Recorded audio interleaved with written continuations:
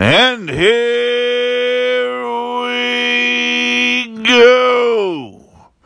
That's right, you're back in Reds Line. And tonight, ladies and gentlemen, we witnessed two things. One, the Reds still are offensively deficient. And number two, they have Diaz's number in the ninth inning, and that would be the closer who the Mets acquired from the Seattle Mariners. And that's who they attached to Robinson Cano. So that was basically the star that the Mariners got back.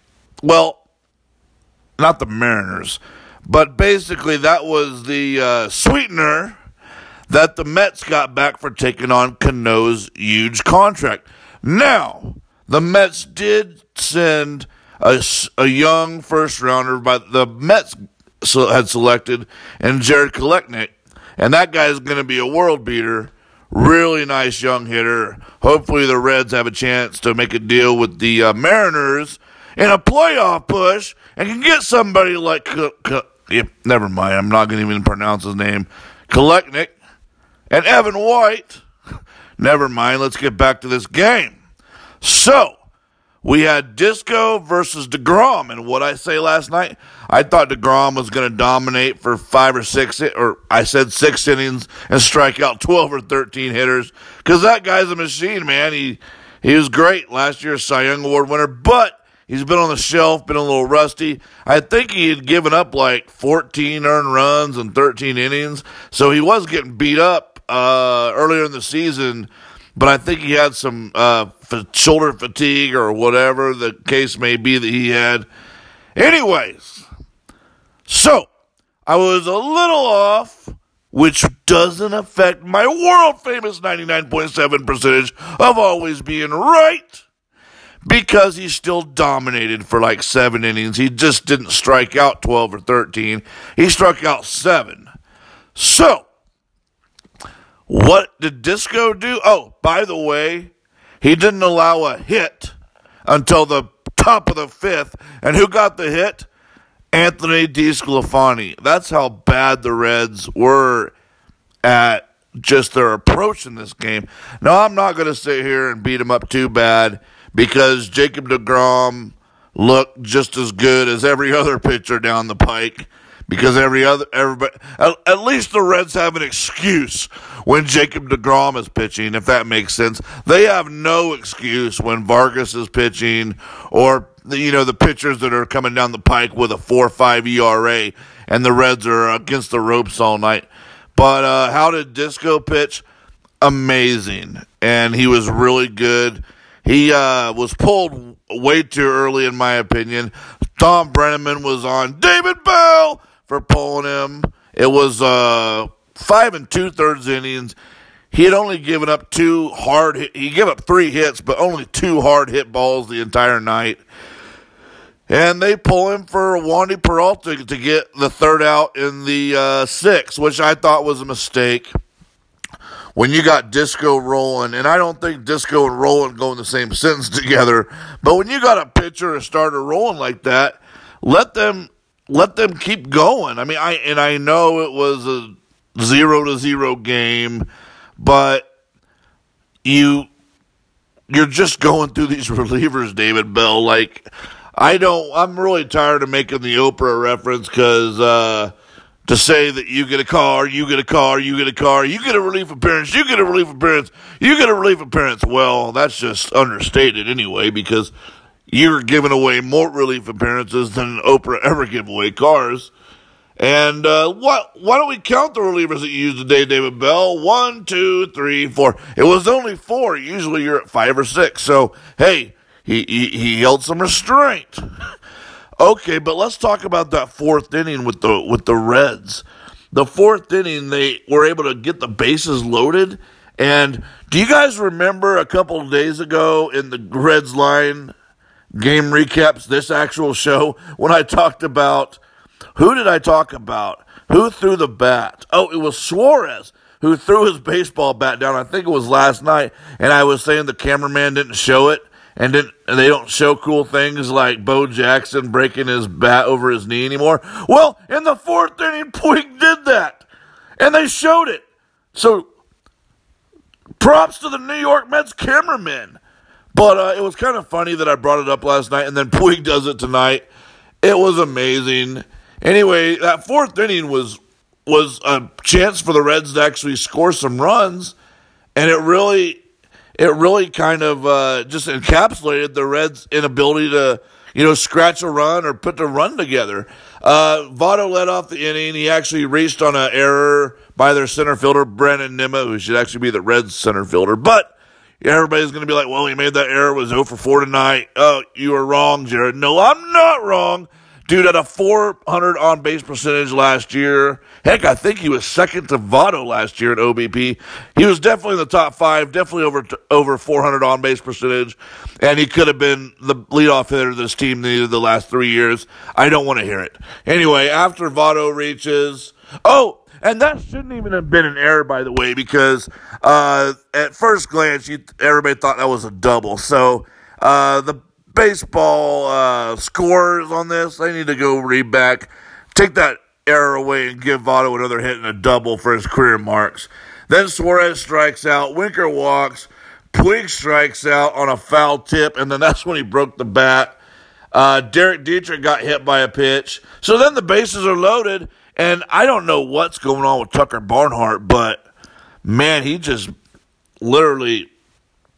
struck out and left the bases juiced, and that really fired up DeGrom.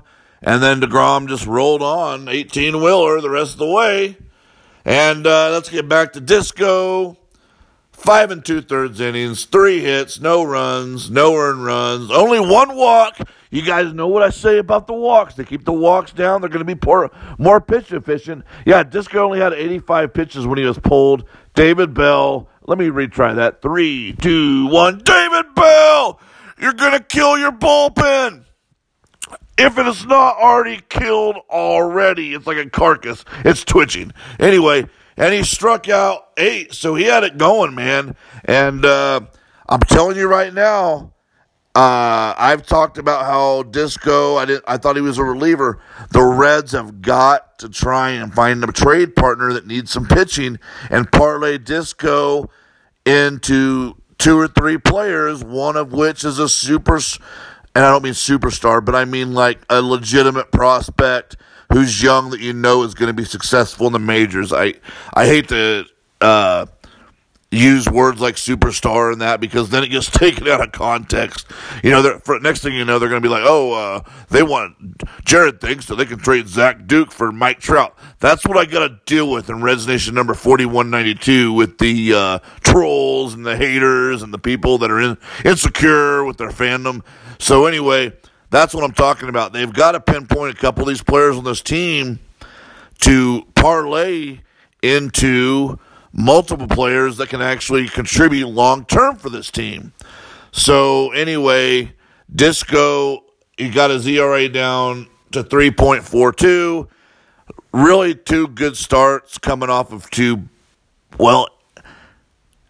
good starts coming off of a couple bad starts. Remember, he had that good start in San Diego 2 starts ago, and I was like, well, that's Petco Park. And then he put together another good start against the Cardinals. So what are you going to do? So anyway, that's how that game shook out. Michael Lorenzen came in and got a second save, which I thought was really cool. And like I said, I didn't talk about the top of the 9th.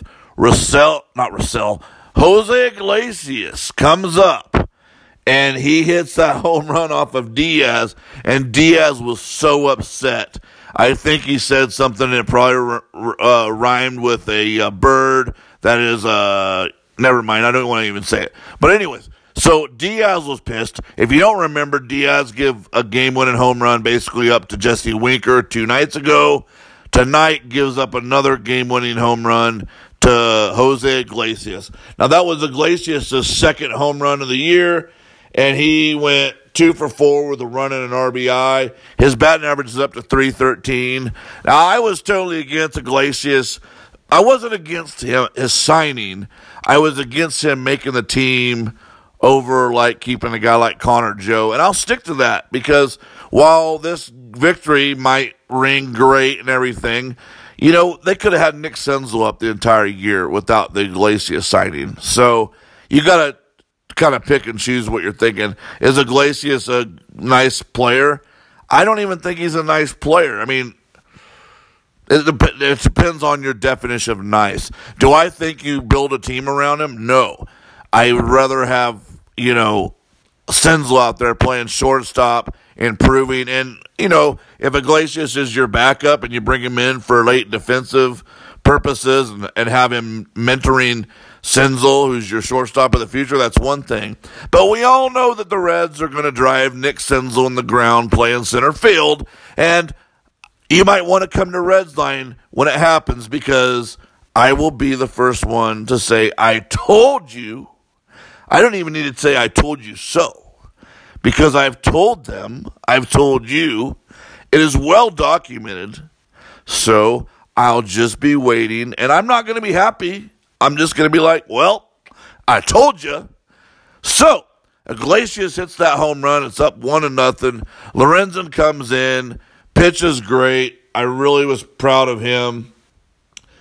And he just one strikeout, no hits, ERA's 1.08, and you got to be happy with that. And that's where I'm saying the Reds really need to take to improve this franchise.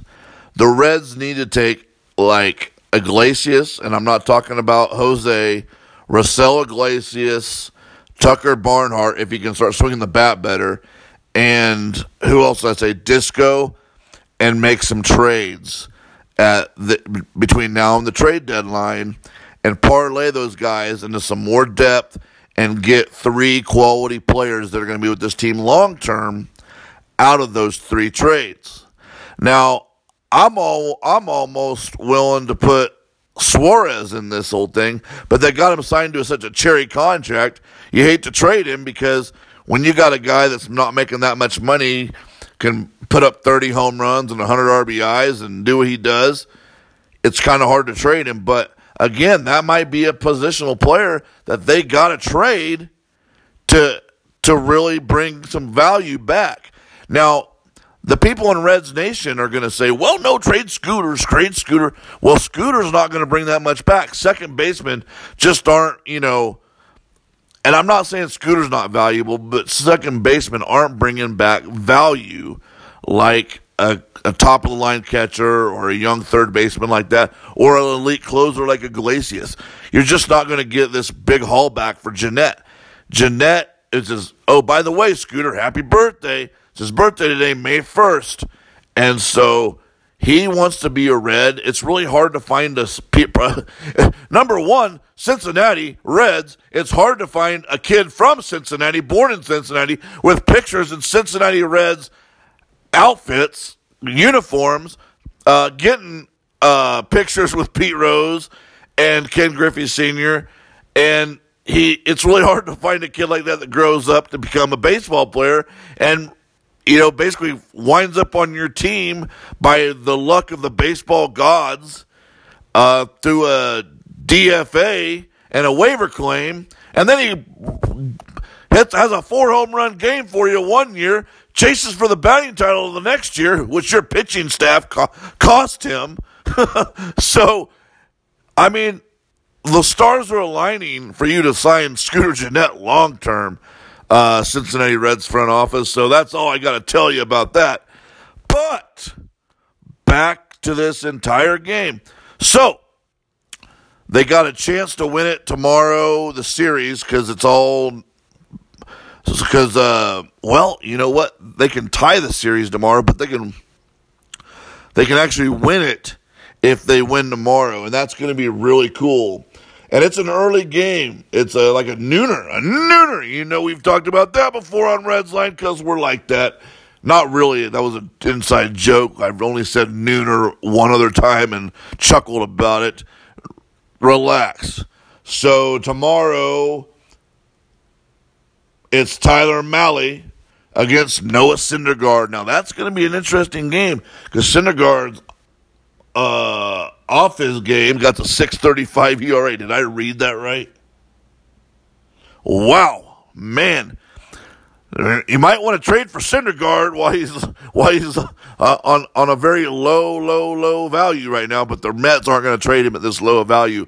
See, they're not as they're not as special as a team who would trade Aroldis Chapman in the middle of a offseason when the investigation hasn't even started or concluded or whatever the case may be. They don't want to trade Noah Syndergaard for Eric Jaglio, Caleb Cotham, Tony Renda, and who else did they get for Aroldis Chapman? Gosh, I always forget that fourth player. Anyways, Rookie Davis. Oh, how can I forget Rookie Davis? He's actually the assistant pitching coach now, which, let's not even touch that. Okay, so let's get to the good things list. So, who gets number one on the good things list? I'll go ahead and give it to Anthony DeSclafani, who everybody knows I'm not fond of. 5 2/3 innings, 3 hits, no runs, 1 walk, 8 Ks, and only 85 innings. That would be nice. Well, not really. But anyway, to make a long story, can't say that. 5 2/3 innings, 3 hits, no runs, 1 walk, 8 Ks. And like I said, Disco, you're not my favorite. I think you're a reliever, but for some unknown reason, you've strapped together 3 pretty good starts in a row. Got your ERA respectable 3.42. If it wasn't for David Bell pulling you, which I don't think he should. Now, it worked because Peralta got a ground out, but I think I really just think that Disco should have been left in there. It was 1 more out. Now, if he would have, let another drive off one of his pitches go and they score a run, then it's a whole different story. But there was 2 outs and a guy on second. I say you let him go out there and try and get that 3rd out. But we have a rookie manager who likes to play for the inning and not the game. So, who gets number 2 on my good things list? I probably should have given number 1 to Jose Iglesias. So let's reel that back in. Number 1 on the good things list, Jose Iglesias, 2 for 4, the run and an RBI. You're hitting .313. You hit your 2nd home run, and it happened to be a game winner. Congratulations, Jose Iglesias. You get number 1 on the good things list. Number 2, it's Anthony DeSclafani. If you need to know what he did, hit rewind. Go listen to what I said about number 1 originally, and then put it right here at number 2. Anthony DeSclafani, congratulations, because you're number 2 on the good things list. And you know what? I could give the number 3 to any player out there, but I'm only going to give it to Michael Lorenzen. Michael Lorenzen, you came in. You saved the game. 2nd save. You struck out a hitter. Your ERA is down to 1.08. I am so proud of you. You're showing that Rossell Iglesias, if they get any phone calls, they have a closer in waiting with Lorenzen. Very impressive. Proud of Lorenzen. Great human being. Follower of Christ. Every time you talk to Michael Lorenzen or hear him, he's just a great human being. He makes you want to be a better human being. Really proud of you, Lorenzen. Good job tonight. So let's get to the bad things list. Well, I'm just going to tell you who's number 1 on the bad things list. I don't even got to pull my live studio audience. They already know. That's right, you guys. David Bell, stop hitting Joey Votto leadoff. You're ruining his career in the twilight of his career. You and Walt Jocketty are the 2 men responsible for Votto's numbers being where they're at career-wise, and especially this year. Why I put Walt Jocketty up there? Because he let Brandon Phillips hit 4th for how many years when Joey Votto needed a bona fide right-handed slugger hitting 4th? The roster malpractice that Walt Jocketty has done to this team, you can't even measure it. So David Bell moves Joey Votto out of the leadoff spot. Well, I know what's going to happen. Nick Senzel's going to be leading off pretty quick. And I just, for just anything other than getting Votto out of the leadoff spot, thank you. Now, if I'm wrong and the Reds put him 8th or something or 7th, we just got to stop watching this game. No one has to tune in. No one can go to the ballpark because then they will show that they really don't know what they're doing. Okay, so David Bell, you're number 1 on the bad things list. Who gets number 2 on the bad things list? David Bell! You only used 4 relievers today, but you had Disco rolling. What are you thinking? He only had 3 hits against him, 2 hard hit balls all night. And just because the next guy was left-handed hitter doesn't mean Disco can't pitch to him. You had 2 outs. I would have rolled the dice and saw what Disco could do. And if you want to pull him after 6 because he probably would have been around 90, I would have totally understood it. Because Wandy Peralta had just as good chance to come in there, David Bell, and give a walk-up, and then you're in a whole nother world of hurt. How many times have I told you this, David Bell? You don't bring in Wandy Peralta with runners at 2nd and 3rd. If you want to bring him in as a loogie with a runner on 1st and he needs to neutralize a left-handed batter, that's one thing. But when you got a guy named Disco that is just just going down the road rolling, 6 innings, 3 hits, no runs, 1 walk, and 8 Ks, and only 85 pitches. David Bell! That's why you're number 1 on the bad things list, and that's why you're number 2 on the bad things list. So, hey, let's go down to number 3 on the bad things list. You know what? I'm just going to keep putting you number 3, Scott Schebler, on the bad things list. David Bell, you're going to share it with Scott Schebler on the bad things list. You double switch Derek Dietrich out for no reason. Put Schebler in there. He grounded into a double play. Scott Schebler shouldn't even be on the team. Now, I know he had a really good spring, but it doesn't matter. He's not a center fielder, and shame on you for using him in center field, but I can't really blame it on you because we all know who's at fault. The front office, for some unknown reason, thinks Scott Schebler can play center field. So anyway, that's the bad things list. So where do we go from here? Well, like I said, they're going to be in the Big Apple one more night against Thor, Noah Syndergaard, and it's going to be Tyler Mahle. Now, I'm not going to give any predictions because my prediction days, they're not over, but I wouldn't even know where to begin. If Mahle doesn't walk anybody, they're going to win. If he walks 2 or more, they're probably going to lose because he's not going to go deep in the game. I'll tell you that information. But I will tell you this as well. Disco set him up pretty nice. So when Mahle comes in there tomorrow, they're nowhere near similar. Mally's more of a pounder in the strike zone. And Disco, I really only think really has 2 really good pitches. Now I know he can throw more than that, but Mahle has a little bit more command of all his pitches, and that's all I'm going to say. So Disco set him up really nice. The Mets, not the Mariners, they did a trade with the Mets. The Mets hitters were not looking good today, so Mahle has a chance to come in there and just, if he's Mahle, like good Mahle, and doesn't walk anybody, Mets are in for a long day. That's all I can tell you. So what can the Reds do to improve? We talked about it last night. Other than that, like I said, they got to pinpoint 3 or 4 players on this roster, this club, and I'm going to name them. Tucker Barnhart, Raisel Iglesias. Who else did I say? Man, that's just got me all discombobulated. I would even move Tanner Roark at the deadline for someone who needs a good 3rd or 4th pitcher. There's going to be plenty of teams that need him. You got to turn him into some players. Now, I don't think Tanner Roark's going to bring you a lot, depending on the pitching needy team. See, ladies and gentlemen, the Reds had the Royals in 2015. They could only afford 1 ace, and the only ace they could afford was Jose Cueto. And then the Reds medical staff wouldn't clear Sean Manaea, so the Reds took back John Lamb. It was so, oh man, I just can't even believe they cleared John Lamb.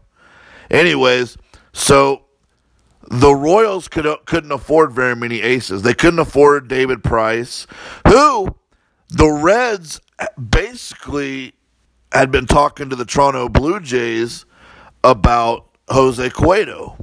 Not Jose Cueto. Johnny Cueto.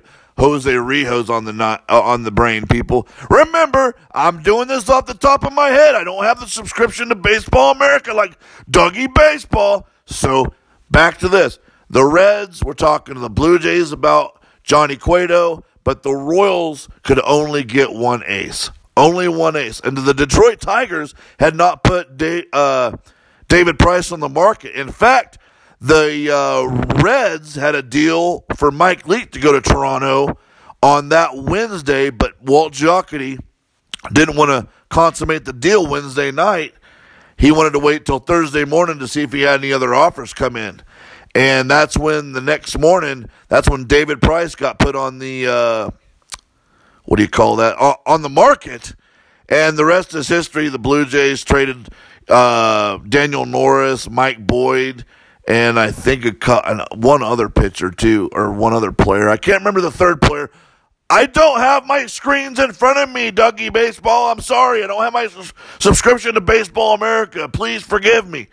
Anyways, so then you never know what they were going to get from Mike Leake. I'll guarantee you Daniel Norris was coming back, and man, I like him. Even though he struggled the last couple of years, you never know what they would have got instead of Duvall and Mella. So, but back to the Royals situation, the Royals could only afford one ace. And Johnny Cueto was on the cheapest deal. Remember, he was like making 10 or 11 million that year. And this is how bad of a trade the Reds did. They actually had to pay $1 million of Johnny Cueto's remaining salary in that 2015 trade. This is how horrible of negotiators they are. And they got back Brandon Finnegan, Cody Reed, and John Lamb. And no team would have took John Lamb back because he was out of options. See, this team keeps taking back players who are out of options in their trades. That's why this front office cannot be trusted to make a trade. Caleb Cotham, going to be a 6-year minor league free agent out of options, basically. You can't make it up. Tony Renda, same thing. I mean, I'm just telling you, they got to get a new philosophy. But back to this whole thing, they got to pinpoint 3 or 4 players to get back some kind of, okay, on a depth chart, you have where you have good depth, and then you got where you have really bad depth. So you want to trade 3 or 4 players and bring back what fills your needs.